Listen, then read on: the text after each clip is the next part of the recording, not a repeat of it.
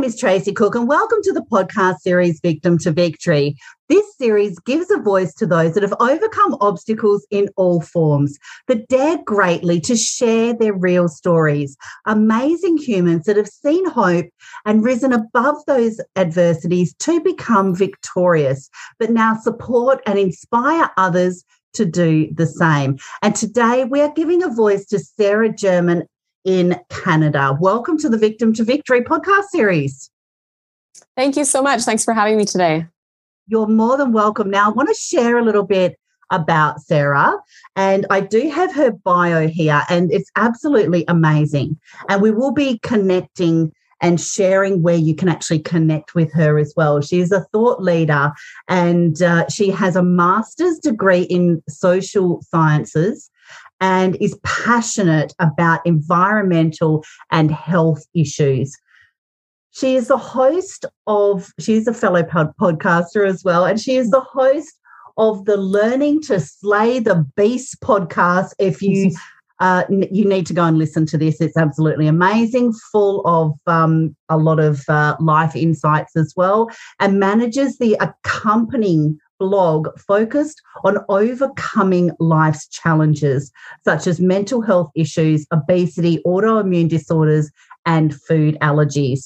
She started writing later in life, being encouraged by a mentor at her day job, and she began with a blog called Real Life Project in 2011, and then writing for online magazines. This woman is absolutely amazing. I can't wait for her to delve into her story with you. Now, after taking a break to have her second child, she began the Learning to Slay the Beast blog and eventually would write her first novel. And her first fiction novel, Pendulum, is based on her experiences with a pediatric neuroimmune disorder called pandas, and we'll let her ease into her story. It's amazing what she has actually been through. She's in Ontario, Canada, and she lives there with her husband and her two children. Sara, who are you and where does your story start? Well, I think the story I guess I'll focus on is my son has a disorder called PANDAS, which you just referred to. So PANDAS is pediatric autoimmune neuropsychiatric disorders associated with streptococcal infections. So where it really starts is the child, or it can even be an adult, has what seems like a normal strep infection. But unfortunately, instead of the infection clearing like would happen in typical cases, the child's body continues to fight the infection, creating inflammation.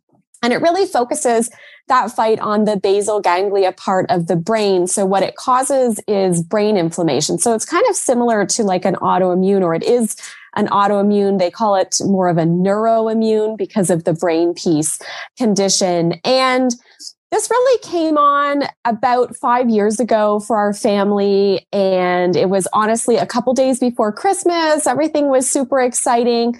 And all of a sudden, my son came down with these eye tics that were really taking over for him. I was literally reading him a book, and his eyes started to blink a lot, to roll. And I thought, okay, you know what? Maybe he just needs some rest, and decided to put him to bed.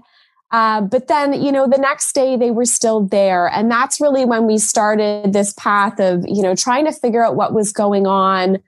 I was visiting doctors on the regular. I was searching as much as I could online, started to come across references to this disorder, but I didn't really think everywhere said that, oh, it's rare. And I thought, well, then it's, probably really unlikely that that's what he has. And all of the doctors that we were seeing kept saying, these are just transient tics. They're going to go away as quickly as they came. Basically, don't worry about it. But unfortunately, they didn't go away. So we kept digging, kept reaching out as much as we could. and eventually did come across like a research doctor that was willing to see us. He was really close to retirement. And he went through the criteria with my son for PANDAS and really felt that that is what he had. So we then were referred to a psychiatrist, but unfortunately, what started to happen is we would see different doctors, but they would only want to treat the one portion of the disorder that they saw and could treat. So PANDAS is a real collection of symptoms that come when the brain inflammation happens. There are things like ADHD, there's inflammation, there's aggression, there can be tics, OCD, anxiety, depression, panic attacks, a whole number of things come on when the child's brain is inflamed. And so when some of the medical world is trying to just treat the one portion, it really doesn't get to the root cause, and you really don't see progress with the child's health in this disorder. So I will definitely say I'm not a medical professional. I'm explaining this as a mom in terms of how I've understood it over the past few years and all the information that I have. But it's such a challenging disorder. The children come through what are called flares, where the inflammation really ramps up. And then we see a lot of the symptoms coming out, and then it can settle down. The flares can last from, hours to days to months. And then hopefully the child will come out of it.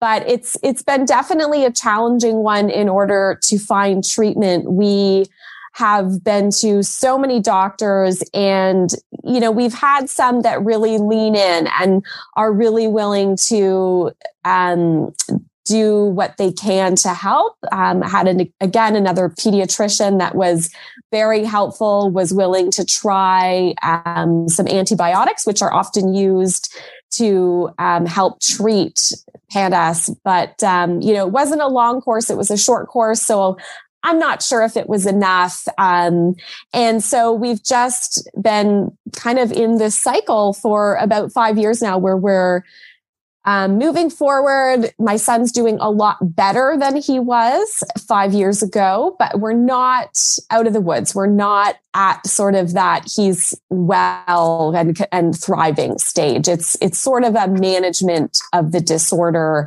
that is the place that we're at now. And Sarah, how old is your son? So now he's 11. So, 11. He was 6. Yeah. Yeah.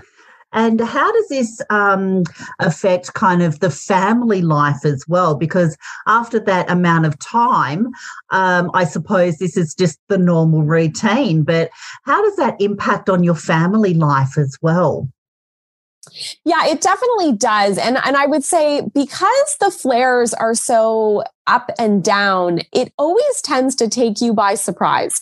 Even though, you should know they're coming at some point, you don't, because there are so many things that can bring them on. It's not necessarily a strep infection that brings on a flare. It can be a cold. It can be stress. Maybe the child's worked up about something going on at school or a peer situation, and that's enough at times to bring on that flare. And so even though you think, that it should be something that we're used to, it does at times take us off guard when we end up in a situation when he's feeling unwell again. And it definitely takes the toll because there's not only the sibling interactions when the child's not feeling well, there is all of the appointments and the treatments that we're constantly seeking out that also take a toll on the family. Definitely both in terms of our schedule, because, you're kind of trying to constantly work in appointments, but also financially, a lot of the treatment that we've been seeking isn't covered either, through our typical healthcare. We've been doing a lot of alternative treatments where possible, and those can certainly be expensive. Oh, definitely.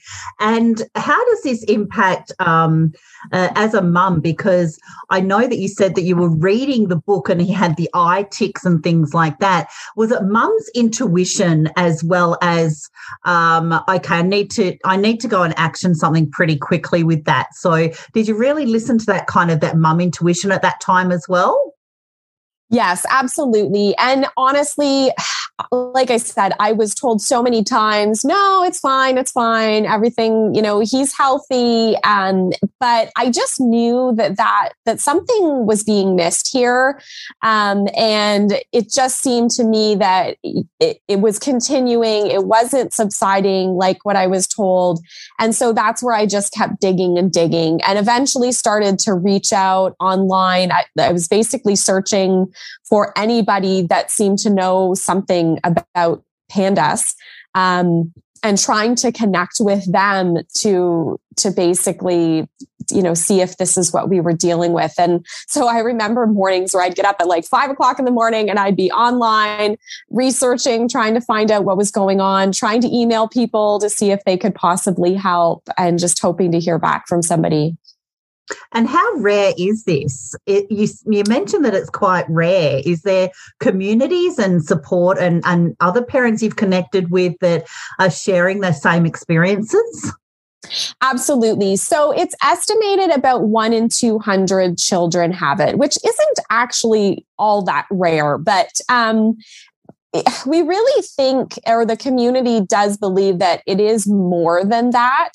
Just so many cases are being missed because it's such a challenge to get the care, to get a diagnosis. It seems to be one that a lot of doctors believe is controversial, even though there's so much research and science to support the disorder. So, the belief is that there is more.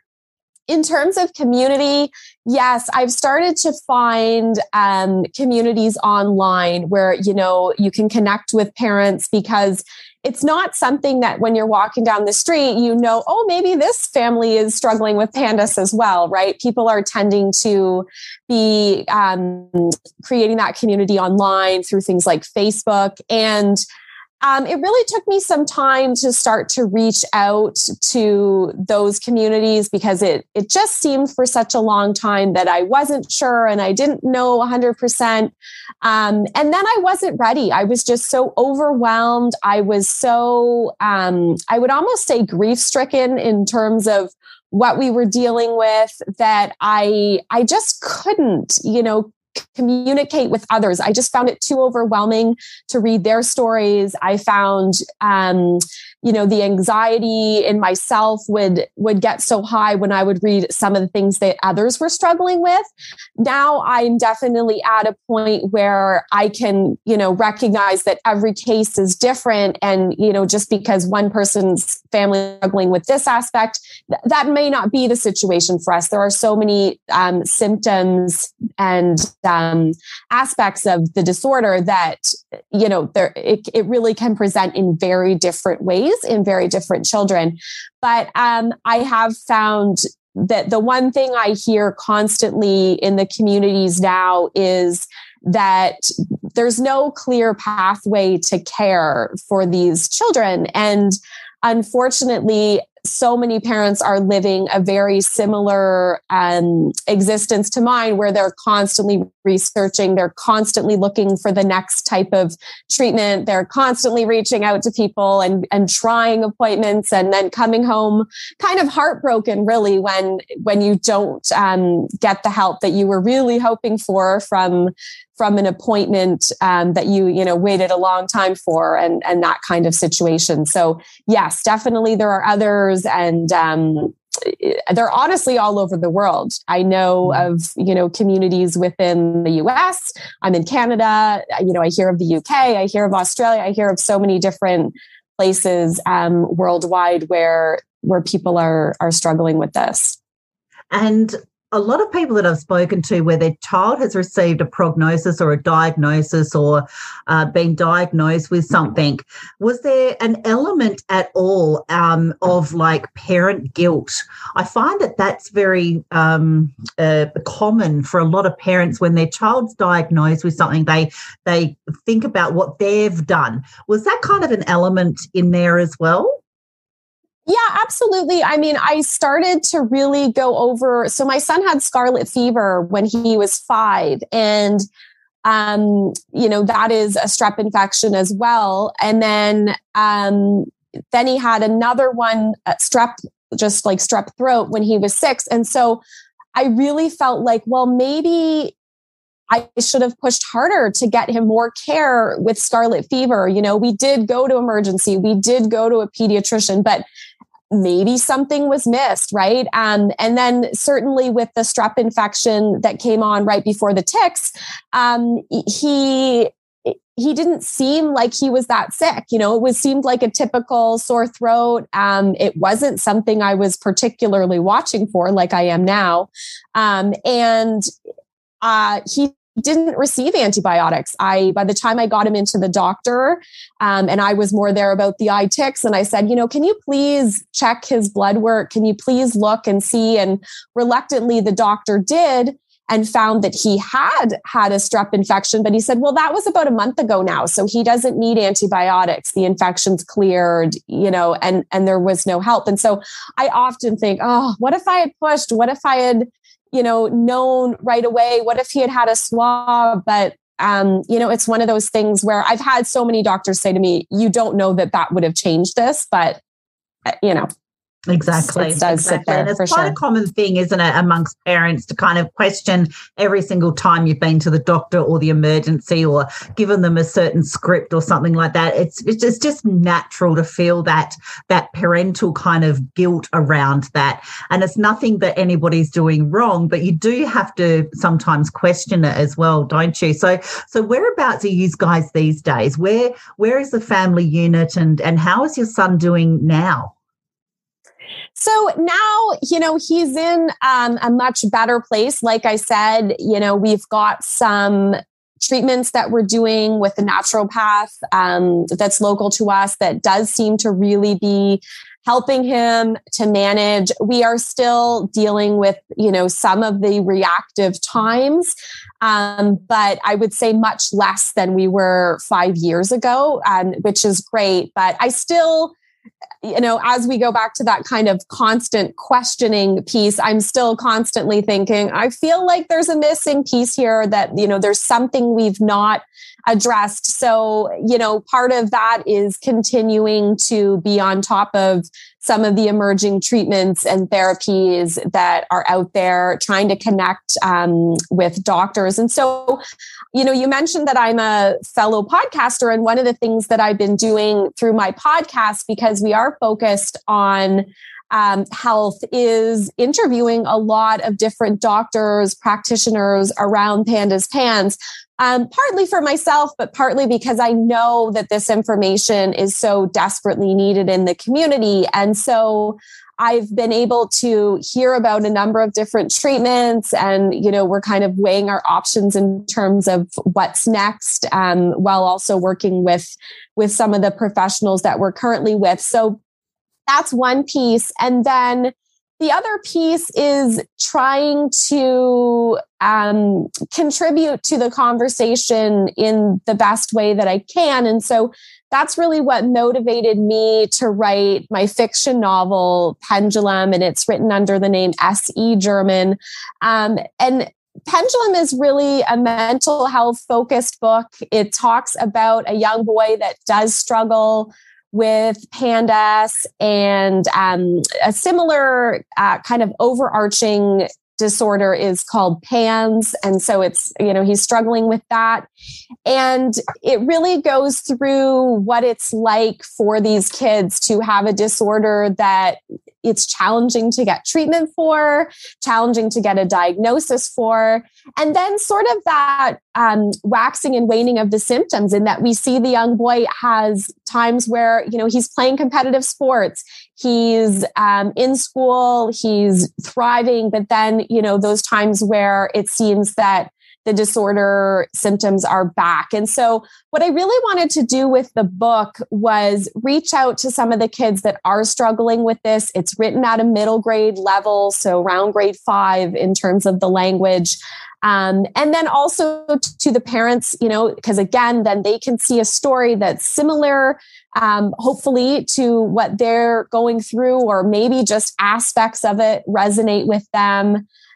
Grandparents as well. I've had a lot of feedback from grandparents saying, oh, wow, this has really helped me to understand a little bit more of what this is like. And of course, to make it interesting, the book's got some humor in it. The young boy is quite a funny kid, and he really, I think, demonstrates a lot of hope and resilience in terms of doing all that he can to help himself with the disorder. But generally, I'm also hoping that it can help to raise some empathy in terms of these disorders, put a spotlight on them, but also all the aspects. So I mentioned that PANDAS includes panic attacks, anxiety, OCD, ADHD. We know in our communities, so many kids are struggling with even one of those things. And so my hope is that if they can see, I have tics, so does this boy, he's a cool kid. There's, something great about him. Maybe there's something great about me too, and really help them to feel valued and seen. That's it.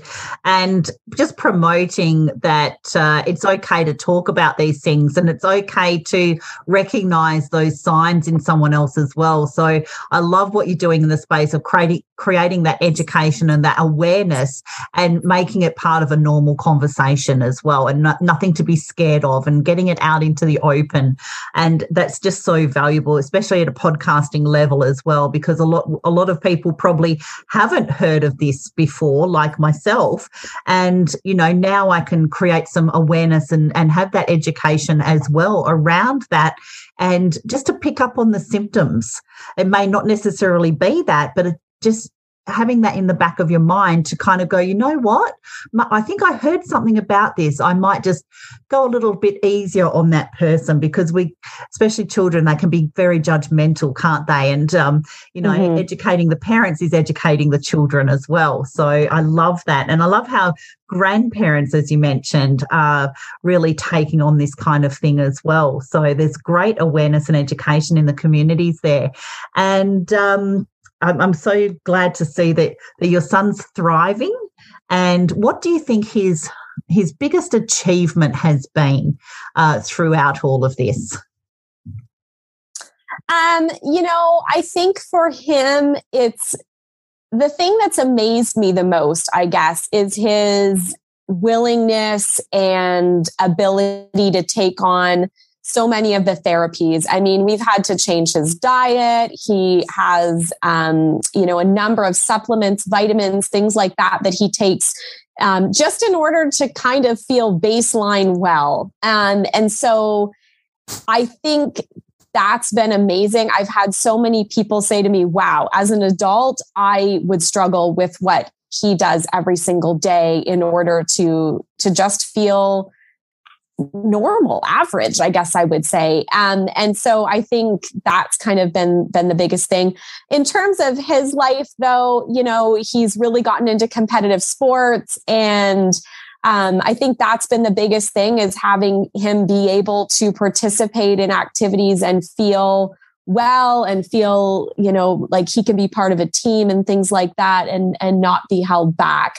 And one of the hardest things, I guess I would say, with PANDAS and PANS, and I hear this from so many parents, though, is you feel like you're always kind of waiting for that shoe to drop. And so that's where, I do get a little nervous, and we're always kind of trying to be ready for the next flare. Or I guess for me, it's what's the next step in our path in order to get him feeling that much better? Because we keep seeing these glimpses of, how wonderful his life could be. And I want to get it where that is the baseline for us. And that's where we are all the time as much as possible.